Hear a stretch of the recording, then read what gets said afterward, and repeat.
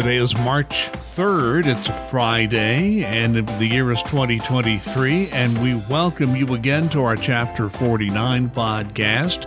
At least in central Indiana, the bad news is it's windy, and it's raining, and it's cool.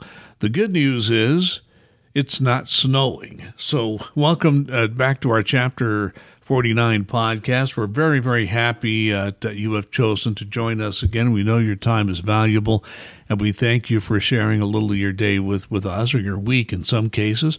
Duncan Giles, our chapter president for Chapter 49, welcome back. Thanks, Larry. It's always good to be here. And we, of course, I'm a volunteer with Chapter 49. I handle communications issues. And this podcast is again an issue. If you see, I always try to let people know every few podcasts. I not only host the podcast and bring Duncan in, I'm also producing the podcast, which means I have to have my hands and eyes looking in different places. It's not that I'm not paying attention, folks. I just have too many things going on at one time. For a guy my age, this is a juggling act that is not easy to do. So, with that in mind, we have a lot of issues to talk about today. The first one that we will talk about today is something that happens every year. It hasn't happened in person for a few years because of COVID. We're talking about the annual legislative conference that happens in Washington, D.C., where chapters send people from all around the country. They speak to their senators, their members of the House of Representatives, and present the issues that are important to NTEU and you as an IRS employee. So, Duncan, any word on how things went this year? I think it was good for everybody to be back in person, to be able to talk to the staff of the congressional offices about the issues that are important, pay, making sure our benefits are still good, making sure that the Schedule F doesn't come up again, those types of things. And it's very important that, we do reach out, whether it's at legislative conference or contacting the staff or emailing or whatever. And that's individual members, their families, things of that nature, on things that are important. If you're wanting a higher pay raise, Congress is the one who does it. And, your voice needs to be heard. So I always tell people feel free to contact your representative or your senator on your own time, not on government equipment, and let them know that, inflation is taking quite a bit of a chunk out of your paycheck, and we need a higher raise, things of that nature. And there are other issues of importance, too, but that is almost always at the near or top of the list whenever NT people go around and fan out around Capitol Hill. I have been to many legislative conferences representing NTEU and have always been honored to do that. It is quite an honor to be there, walk those halls of Congress, and talk to, in most cases, you're talking to the staff, but every now and then you get to meet a senator or a member of the House. I've spoken with Trade Hollingsworth, Todd Young when he was in the House. I spoke with Larry Bouchon from Southwest Indiana. So every now and then a member of Congress or the Senate will take time to actually talk to the NTEU representative. But for the most part, just speaking with the staff, and the staff always briefs the member about what's going on. So it's a very important thing, and it's important that people who are representing us in Washington know at least some of their constituents feel about some very important issues. But Duncan, I can remember back in the days when I was union vice president, when I was a steward or working on legislative issues, I would have people call me or just talk to me and say, why isn't Chapter 49 doing more? We're getting beat up in the Congress. We need to talk to our representatives, our senators. What are we doing? And I always come back with this retort. We need a legislative committee and someone to head up that legislative committee, to be the chair. And the thing that people need to remember about that is because of the rules that apply to government time, even if you're a union rep, there's something called bank time and official time you can use to do your union work. But legislative work is not included there. Therefore, anything you do on legislative duties would have to be after, before work weekends. It cannot be in work hours.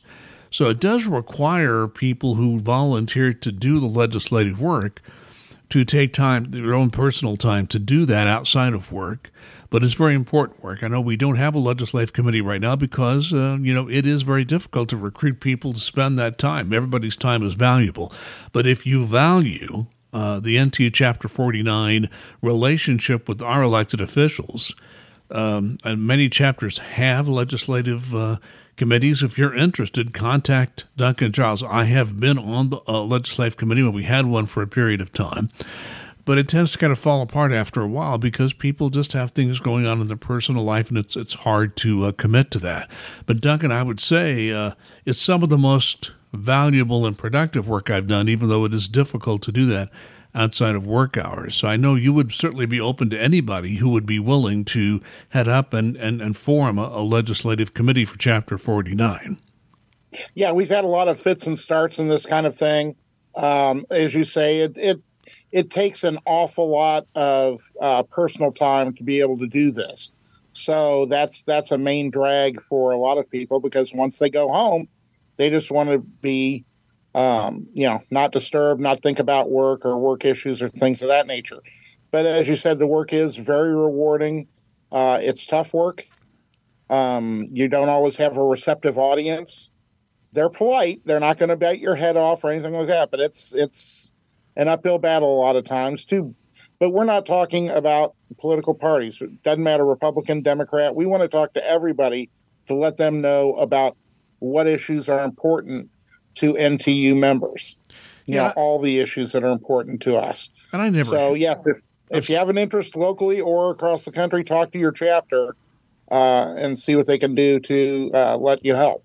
Yeah, we're on Zoom, so sometimes it's hard to know when somebody's done. I didn't mean to interrupt you there, but I would say I've spoken to members of Congress and the Senate who are sometimes with us, sometimes not. I've never had an argument with a member of their staff or with an elected official.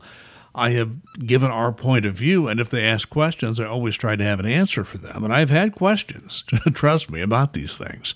But I do want to encourage people, if you have an interest in this area and are willing to spend some of your own time to do it, legislative work is very rewarding. And that would go for anybody in the country. Many chapters already have a legislative committee, and I don't know of any chapter that can't, use another volunteer on the existing legislative committee. And Chapter 49, we would certainly welcome anybody who wants to take that on. But going to the legislative conference is quite an honor. It's a lot of hard work. But every time I left Washington, even when I got on the airplane, I knew, even though I was tired, I had accomplished a great deal. So legislative conference has just ended in Washington, D.C. I know our national president, Tony Reardon, had some news briefings for some of the news media to try to talk about what's going on, and we'll talk about some of those things as we move along. One thing that's very important to people working at IRS is our new commissioner. We have an acting commissioner at the moment. Our new commissioner, of course, was nominated last year. His name is Danny Werfel. He has now been before the Senate Finance Committee, and he's testified before, and they've had hearings, and the committee has, on a bipartisan basis, passed passed his nomination with the recommendation that he be nominated. It's expected. You never know about these things when you talk about a Senate schedule, because they take their time on everything. But it looks now as if Mr. Werfel will be voted on and confirmed sometime later on this month. It's always better to have a confirmed commissioner than not to have one. Correct, Duncan? Absolutely. Yeah, we, especially right now with the influx of money that we've gotten, it would be nice to have somebody permanent at the helm who can sit there and give some guidance or input as to where exactly they see it, because they're going to be the head of this ship for the next 5 years. So we want them to be able to, before we roll out any plans, want them to be able to have their input, their thoughts, where they think it needs to go to try and make us improve in things like customer service, technology, getting enough folks to, audit folks who need to be audited and collect the taxes that should be collected. So hopefully the Senate will vote sometime in March, and could be later, but we're hoping it'll get the next couple of weeks, and we'll be able to have a confirmed commissioner. I want to go back to one thing you mentioned in a previous podcast. We've heard his testimony. We think some of what he said is good. Some things we're not so sure about. Based on what you have gleaned so far, do you think Mr. Werfel understands generally what IRS is dealing with right now, particularly the employees? I think that's a very good phrasing. Generally, I think he does.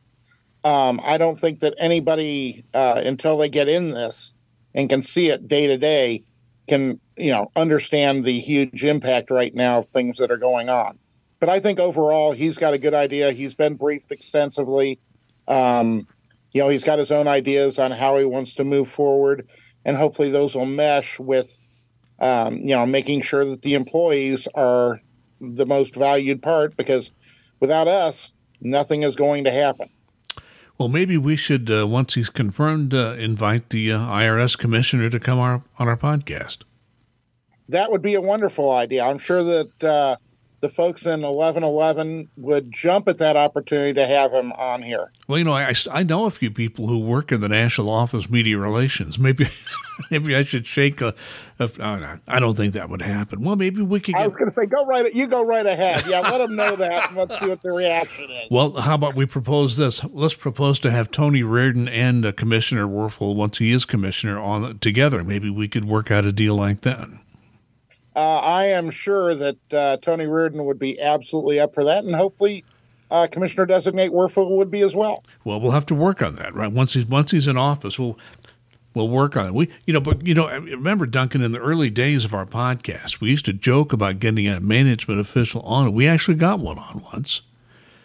Yep, and that's the thing. It's so funny that the management officials that I've talked to, the executives, are like, "Oh yeah, we enjoy the podcast." Oh, God, no, I wouldn't want to be on, because they're so scared that they're going to ruin their reputation.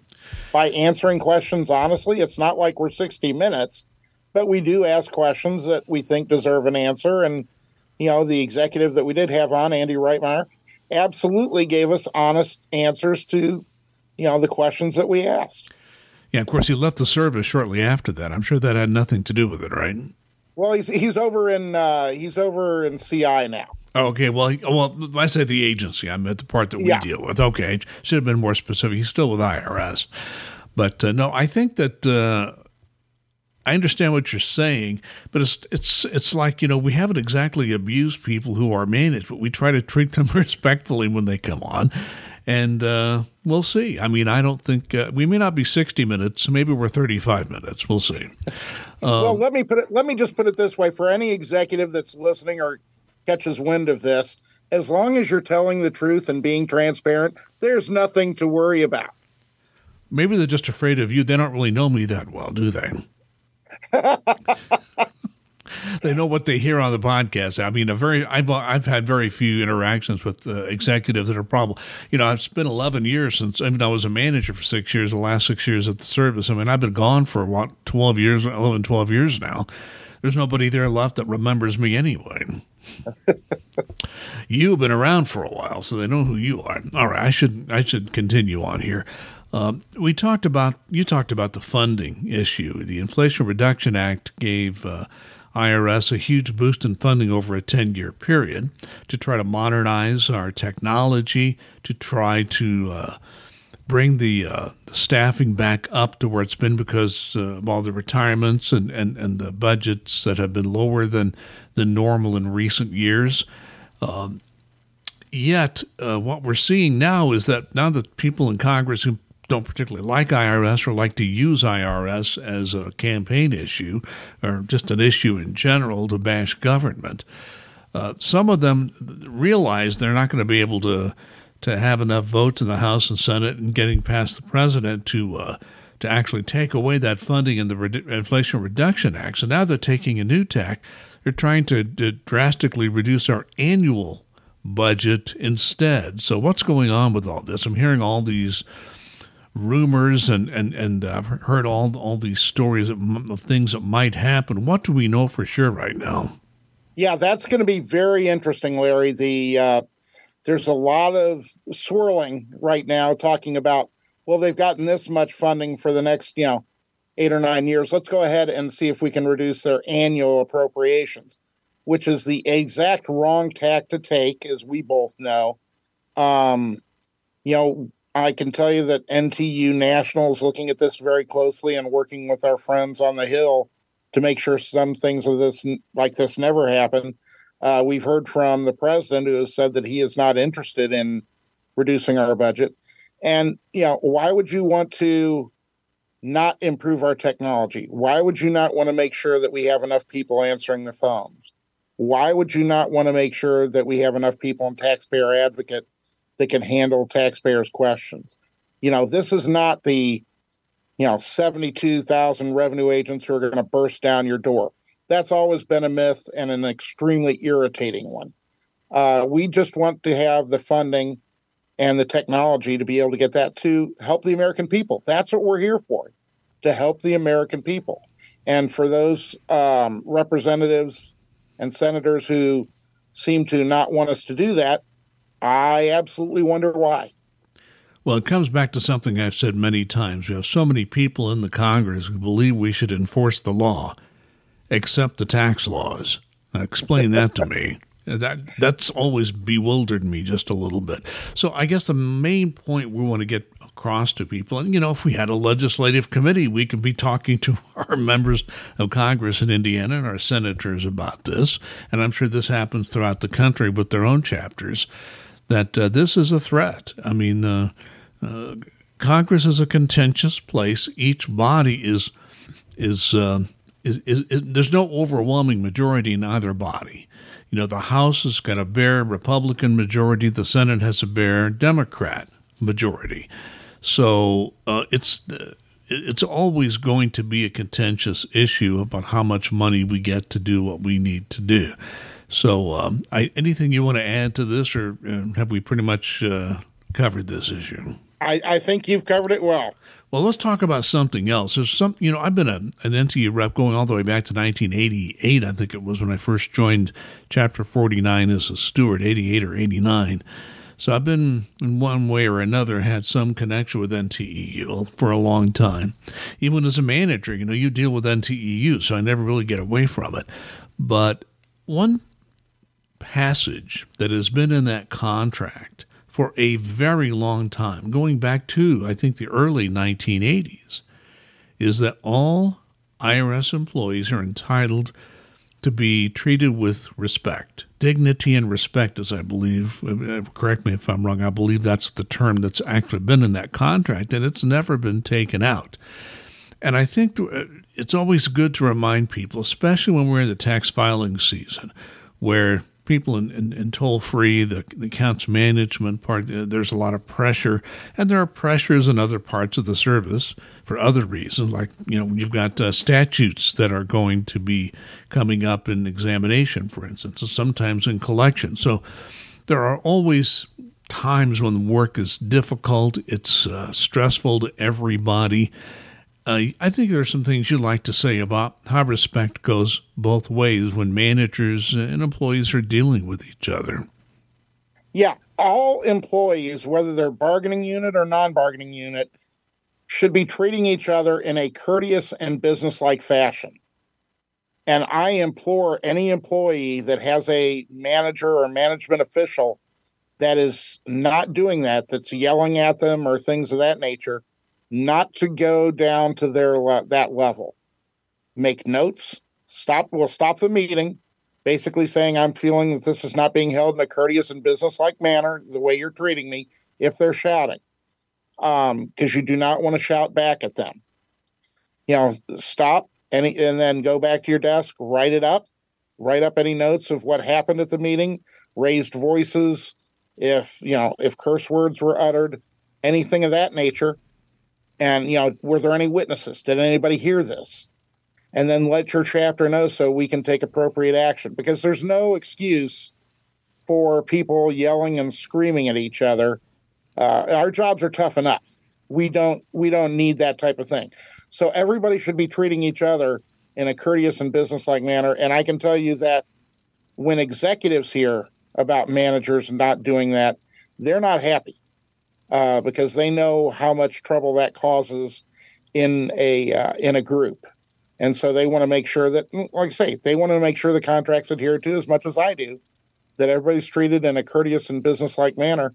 And if they're not, it needs to be addressed immediately. Well, no question. You shouldn't be yelling or screaming and raising your voice or anything like that, either side. But one thing I want to mention, Duncan, you can be discourteous and you can lack dignity even if you're not yelling. Absolutely. Absolutely. And that's why I mentioned, certain wordings, things of that nature. If somebody is, it's almost like, you want to make sure, it's the old Justice Fortas. I'm not sure what pornography is, but I know it when I see it. I'm not sure what, the exact definition of courteous and businesslike is, but I know it when I see it when it's not. And it's one of those things that you want to make sure just, don't let somebody blow your cool. That's the best thing to say. Don't say anything in haste that you might regret later, because as an employee, you don't want to get caught in a trap where somebody's going to turn around on you. So always try and just be respectful. Don't shout. Don't talk back. Don't smart back, anything of that nature. Be respectful. And if somebody's disrespectful to you, like I said, write up those notes later. Take a look and see if there was anybody that might have witnessed that. So, because that's always a very powerful tool that we have, instead of, this person said this and this person said that. If there are third parties who were not involved in that, that is absolutely helpful in making sure that this situation gets corrected. And if you think that relationship is deteriorated in the ways you've mentioned, Duncan, get in touch with your local chapter. They'll give you advice because they know some of the things that are going. You may not be the first person that's been treated disrespectfully by that management official. So make sure you, as you said, if you have witnesses, let those, bring those in. And if you are just one-on-one, always have a sheet of paper, pad of paper with you when you meet with your manager. Make careful notes about what was said and how it was said, and sign and date that. That's always important to have. So respect, it goes both ways. We want a respectful workplace. As a manager, I worked very hard to make sure I had an atmosphere for my employees where they never felt intimidated or abused or anything like that. That's what managers should be doing, and NTU has worked very hard, as far back as I can remember, to bring about that kind of a workplace. Yeah, and that is the rule. I do want to make that point. That is the rule. The bad interactions, the shouting, the yelling, cursing, or talking very badly to somebody is the exception, not the rule. So I do want to do that, and I commend managers and employees who are doing things the right way, and just continue that. For those that are not, please modify your behavior so you are talking in a courteous and businesslike manner. It's not difficult. Yeah, in my 28-year IRS career, I would have to say that is the exception, not the rule. But when it happens, it's you know it. But thankfully, most of these even if you have a disagreement with your manager, it's always in a business-like manner, and I think that's the way it should be. Not always, but and I think that's the general way it's handled. So let's try. If you don't think it's going that way, talk to your local chapter. If you're in Indiana, check with Duncan Giles. He'll try to figure out what's going on and help you out with that. Duncan, I just was looking at the Washington Post before we recorded this on their website. They had a headline in their March 3rd. Again, this was March 3rd, it was posted. The headline says, IRS braces for the unthinkable, a normal tax season. Now, of course, I'm not sure how you define a normal tax season. I don't think I've ever had one, but at least that's their story and they're sticking to it. The story does talk about many things IRS has done well. The paper backlog, which the employees certainly should get plenty of credit for that, and I would give some management officials some kudos for handling it well. But there was one thing that was listed in that story. The IRS has told the Washington Post that the service is making this claim that 90% of the phone calls are being answered. First of all, do you think that is true? And if so, what do we need to know about that 90% number? I'm sure it was true. Early in January, when nobody was calling in and the phones were staffed, I'm sure we were getting a 90% hit. We're not getting anywhere close to a 90% hit. That's not happening. It has improved over the last couple of years, which, it couldn't really have gone worse than that. We have had a lot of hiring. Now, my question has been to, folks in high up in W&I, and I still haven't gotten an answer to this, is, okay, what percentage of these calls that, we're taking these higher percentage, what are answered by chatbots? Are we actually having people answering? Are these humans answering these things, or are they chatbots? Because this is becoming very prevalent in a lot of organizations, and I do believe the IRS is rolling out more and more of this. So I'm not sure. Are we talking about, okay, what percentage of people that are getting through are talking to a human being, and what are getting through to talking to a computer? How are you taking a look at that? So there are a lot of different moving parts. The main thing is, are taxpayers getting better answers than they were, or more answers than they were a year ago? The answer to that is yes. Is the service where it needs to be at this point? Of course it isn't. It's still going to be evolving. We're still hiring more folks. It's absolutely getting better, and I do give management credit. You talked about the surge. The surge could have been handled a whole lot better if they'd have come to NTU at the beginning instead of, right before they did it. If they'd have come to us several months before, we could have worked it out, and it would have been much, much smoother. But we have knocked down a lot of that paper inventory, the vast majority. More phone calls are being answered. But to get it to the level where they are saying it's 90%, like I said, the first couple of days of the filing season where, you couldn't even file yet, and there were a lot of people on the phones and not that many people calling in, sure, we took 90% of the calls. But that's a pretty disingenuous answer to me. Duncan, when you talk about the bots, this Chat GPT type thing, I guess Microsoft has a version of that. And I can't remember if it was in the New York Times or the Washington Post where they assigned a reporter to have a conversation with this Microsoft version of it. And did you read about this? The Microsoft version had an emotional breakdown during the conversation and said it didn't want to live. I'm telling you, it's extremely difficult at this point where it's, okay, am I talking to a human or a computer? Because, as you said, the way that these things are learning and evolving, and I'm not sure if it's the programmers evolving or if it's the AI that is. I'm not talking Skynet. I'm just talking, better ways of helping and dealing with people.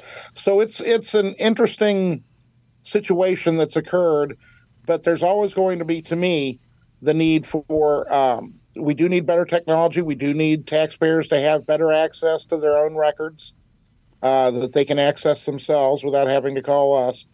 But there's always going to be a need, I believe, for the humans to be able to handle some of these complex and quirky situations that an AI may not just get all the twists that are in there. I just have one final comment, and this has to do with a story that I picked up just really not long before we record this. Amazon, I don't know if you remember this, there was a huge RFP put out, request for proposals, for a second headquarters for Amazon. It was going to be this gigantic economic development project. Every place in the country wanted it. A couple, 3 places in Indiana put in for it, and ended up, they were going to have 2. They ended up with 1.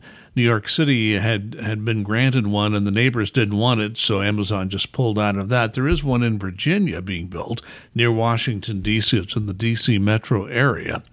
But Amazon, during the construction of this headquarters building, a complex of buildings, which was originally designed to handle 25,000 employees, Amazon is deciding maybe they're not going to construct it as large a facility as they thought, because remote work is now impacting the amount of space that they need.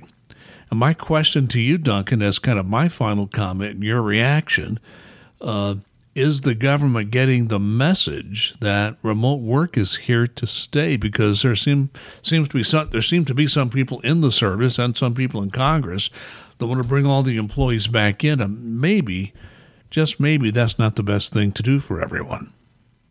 Yeah, it's one of those things when you're talking about retention and recruitment of people, remote work is very, very high up on the list. People want to work remotely. And to their credit, as a whole, not everyone, but as a whole, the IRS has been backing that and looking for different ways to try and do this. You know, we have it stated in the contract, and we're even looking at other things to go beyond that. So I do give the IRS credit that they're under some tremendous pressure from folks in Congress who do want to bring people back to the office, but I think that's a thing of the past, not a thing of the future. So, Duncan, do you have a final comment for this podcast? I do. Today is, I found out when I got a couple of emails, Employee Appreciation Day. I saw one from the acting commissioner and deputy, and I've seen one from the business units. And, I'm very glad that they are recognizing employees on Employee Appreciation Day. It saddens me that there is an Employee Appreciation Day because I think there should be Employee Appreciation Day every day. We're the folks who do the work. I've said it several times on this podcast, and I believe it with my heart and soul, that the folks at the IRS overall do an absolutely fantastic job of busting their butts and getting things done. And they're doing it not for the cash, not for the glory, but to help the American people. And so they should be appreciated for the work that they do every day. And, I would hope that, they would expand on this concept a little bit more rather than just make it one day and say, okay, I've checked a box. This needs to be an everyday thing for all levels of management to appreciate the folks that do the work. And Duncan, as you know, NTEU appreciates all the employees of IRS every single day. So, Duncan, thank you very much for joining us, as always. We want to, again, thank you for giving us some of your time today. We try not to go too long. Today we were a little over 30 minutes. We try to keep our podcast pretty close to that. If you like the podcast, let people know. You can always get a link to our video and audio versions by sending an email to Duncan Giles. Send the email to nteu49@aol.com. Duncan and I do this podcast every week or most weeks because we know from feedback we receive that we provide information that we think you think is important to you, and we think it helps you. And if you have any suggestions, use that email address to give us any ideas for what to talk about here. In the meantime, please be safe and be kind.